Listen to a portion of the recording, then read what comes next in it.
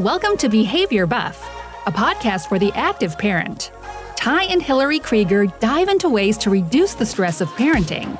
They throw in a little fitness chatter, but mainly guide you how to raise kids in a positive light by delivering tangible tools to use right away. Listen from them and guests just like you on how to go from survival mode to feeling in control when it comes to your kids. 3, 2, 1. All right, guys, here we go. Episode 7, Why Are My Kids So Naughty? Also known as Why Behavior Happens. Both of us are on here again this time. Fun. Isn't that neat? So neat. Sorry, we watch way too much Buttery Bros at our house. If you don't know who they are, I'll link them. They're really catchy. I feel like we should get them on the podcast, actually. What do you guys think? Okay, first of all, I failed last week with my solo episode, so today I'm going to double down on reviews for you guys because this is pretty important in podcast land. I actually can't tell you why because, well, I don't really know the logistics, but what I do know is that it's a really good idea. So if any of our podcasts have made you think like, hey, that was some pretty solid info. Maybe it was the bribery versus reinforcement, or maybe it was about episode 2 where we talked about how to create your family expectations. If you can relate to any of it, could you tell us in the reviews? Trust me, you're going to want to, and I'll tell you why later. All right, so our first review comes from CABKO3. Again, I have absolutely no guess as to who this is. And now I feel like I've failed at guessing alias names, and I know I've only had 2, but nevertheless, it reads, The Good, the Bad, and the Ugly. This is a deceiving title, because then it goes on to say, I appreciate the short clips and the straight-to-the-point messages, Ty's background, and Hillary's first-hand experiences. This one is short, sweet, and to the point. I like it, I like it. Thanks so much, CABKO3, to take the time to leave us a review. All right, on to the next review. It is titled Best Podcast Out There from Brittany Burns. This is not an alias. Hey, Britt, what's up? It reads, doesn't matter who you are, how you grew up, or what you already know, we are all confused about how to be the best parents possible. This podcast helps give you guidance. I love listening to Hill and Ty. So, Brittany, how long did that take you to write? I'm asking you like you're going to be able to answer me back through the speaker, but here, let me answer it for you. Yeah, Hillary, it took me 19 seconds. Wow, that is awesome. Who else has 19 seconds in their day to do this? I think it takes way more time to pee in the bathroom at work. This would be a great use of your time to leave us a review as you sit in the stall. I know you scroll, and now when you go to the bathroom, when you're at work, you're going to feel tempted to open your podcast app and leave us a review.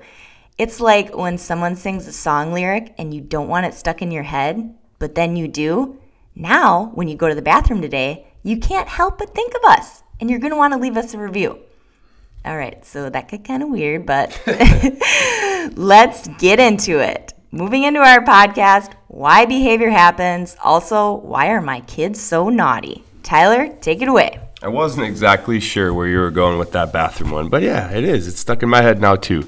So I really appreciate you guys, and I think this is exactly the reason why we wanted to start this podcast, was to make the information that we were putting out more accessible. So I really thank you guys for tuning in, and we will do our thing and continue to deliver the goods to you guys. So here it is.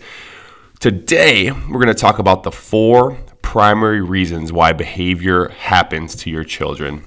In the world of behavioral analysis, we call these things the functions of behavior. So that's a little bit of the nerd talk, but it is what it is. Functions mean why.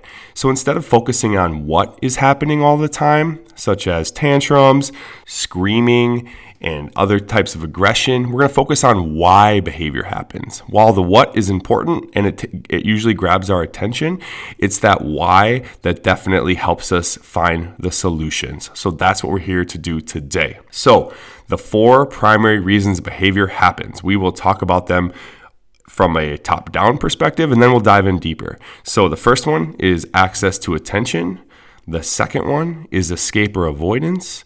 The third one is access to items or tangibles or activities.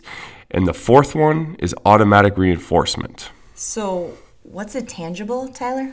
A tangible is anything, right? So it could be a toy, it could be a goodie at the store, it could be a little widget or whatever it might be. So whatever kind of stuff your kids are into, that would food, be it. Right? Fruit snacks. Yep, could be fruit snacks, could be a Chewy bar, could be whatever. So as we then go on, we're really looking at these things as ways of communication. So this is what your child is doing to try to communicate with you what they want, and often what they don't want. When we think of attention, it's maybe they're not getting enough of it, so then they're seeking it from you. Or escape or avoidance, you're telling them to do something like their homework or to go to bed, and they don't want to.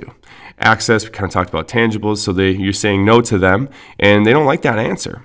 Automatic reinforcement could be thought of as internally not regulated or kind of going through some sort of internal turmoil. I'm going to do this as a little bit of a question and answer style because I'm going to learn more about this too with you guys.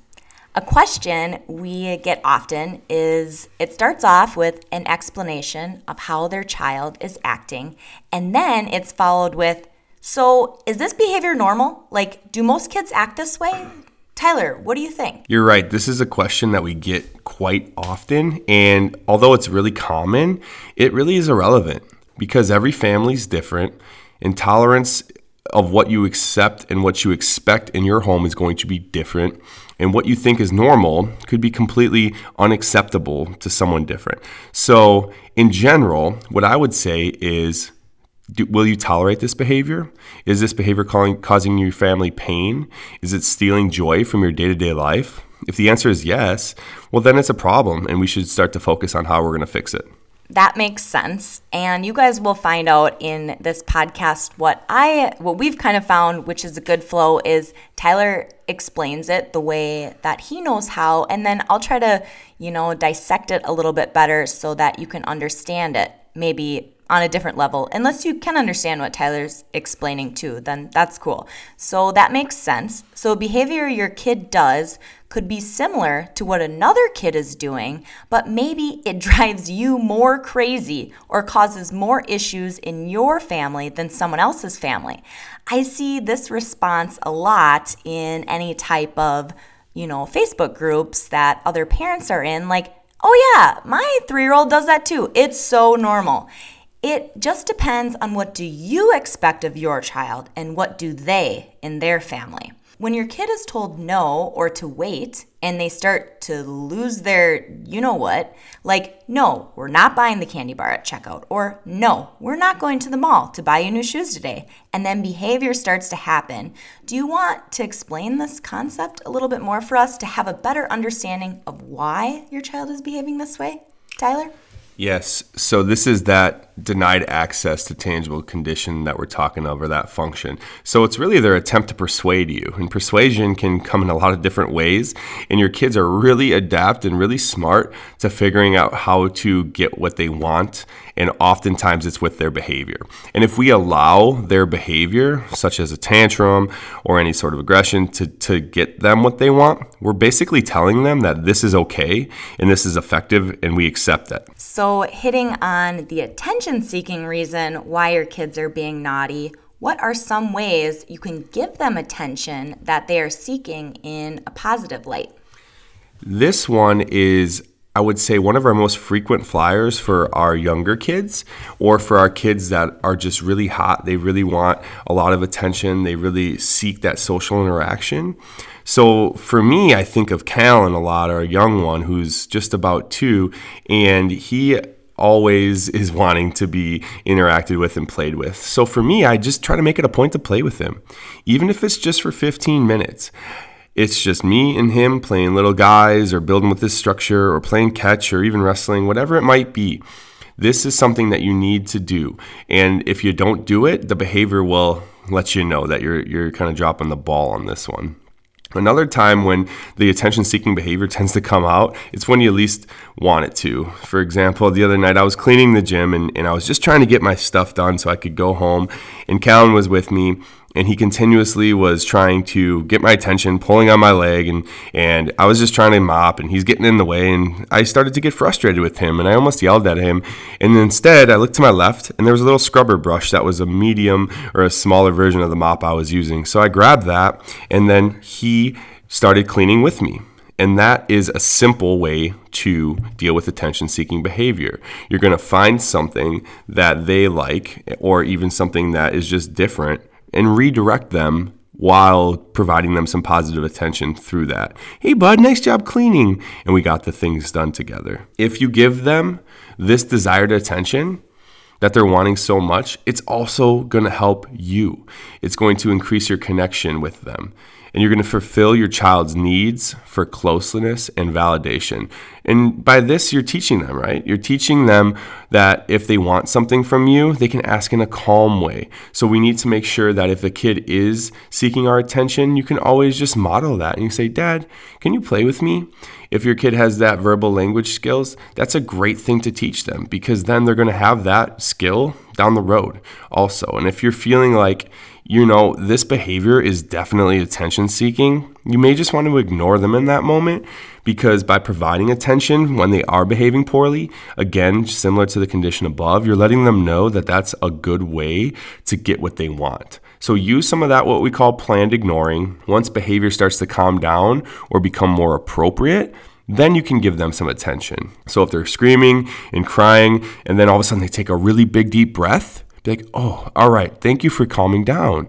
What would you like? And then you really start to give them that attention, and you ramp it up as they start to engage in some of those self-regulation tactics or those calming tactics. Escape is another primary reason when they don't do something or they're trying to get out of it. They are escaping or avoiding what it is. So this is a really common one, I think, for every parent that we talk with. If your kids need to brush their teeth and you tell them to do that, if they need to go to bed and you tell them to do that, if they need to get their pajamas on, if they need to do their homework, if they need to eat dinner, all of those things are things they need to do, and you're going to need to tell them that they need to do that. So anything that you tell a kid to do, and then there's behavior to try to get out of it or to avoid it, this is that escape maintain behavior that we're talking about. Some decent ways that we can address this type of behavior is by providing some structure and helping them through this. The more structured and the more routine these types of things are, especially these day-to-day things that people have to do every day, then it's going to become less of a big deal. And so wrapping that into the positive behavior support system is a really good call. Connecting it with natural consequences and even praising them for it is a really good idea. That way we can help them get through those routines and hopefully ourselves avoid that escape maintain behavior. All good stuff. So now the fourth primary reason could be that they are internally not regulated. So what are some points you want to talk about with that, Tyler? So this is where the sensory regulation or the dysregulation comes into play. And I'll have to put a disclaimer that I am not a doctor or an occupational therapist. So this isn't necessarily my, I would say, most comfortable area to give advice or to even just give suggestions about. However, we can talk about it and talk about it and hopefully just give you a little bit of things that we've seen in the past work with either our kids or some of the families that we've worked with. So if you have any additional questions, or if you really feel like this resonates with your child, I really encourage you to reach out to your pediatrician or any sort of other therapist that you might have, and then you can go on from there. So this is not a dumb question, and you really need to take it serious if you feel as if this one resonates with you. And the sooner you can get help, the faster that you are going to see change on this. This is a tricky function out of the four. I would say the most trickiest, because we can't directly see what is going on inside of their body. And it often appears that these things are happening for no reason at all. While we may not know exactly why behavior is occurring, some common strategies to help this regulation are to counteract what it is that dysregulation. So one of the first strategies that we like to recommend is to have your kids engage in some physical activity. A lot of times our physical activity allows for our body to counteract some of that internal dysregulation, and even 5 to 10 minutes of rigorous activity will get your kids on the right path. This is why I'm such an advocate of physical fitness, and I get really, really frustrated, especially when I hear of any sort of school or daycare or anything like that taking away recess or not allowing your kid to access that type of movement, because it's really regulating for all of us. One of the next easy ways to take some inventory is how much screen time is your child receiving. If the answer is more than a few hours a day or more than 30 minutes at a time, try to reduce it. Try to even go on a screen cleanse. This is one thing that we work on with a lot of our families, and it's not easy. However, this generally seems to have a lot of direct impact on how our kids' regulation is. So again, our minimum requirement, we would say, is, hey, let's try to not have screens on for 30 minutes at a time. Now, granted, Friday night movie nights or, on the weekends watching a movie, that's a little different. But just the day in and day out, morning and after school routine of multiple hours of screen time can really wreak havoc on the sensory system.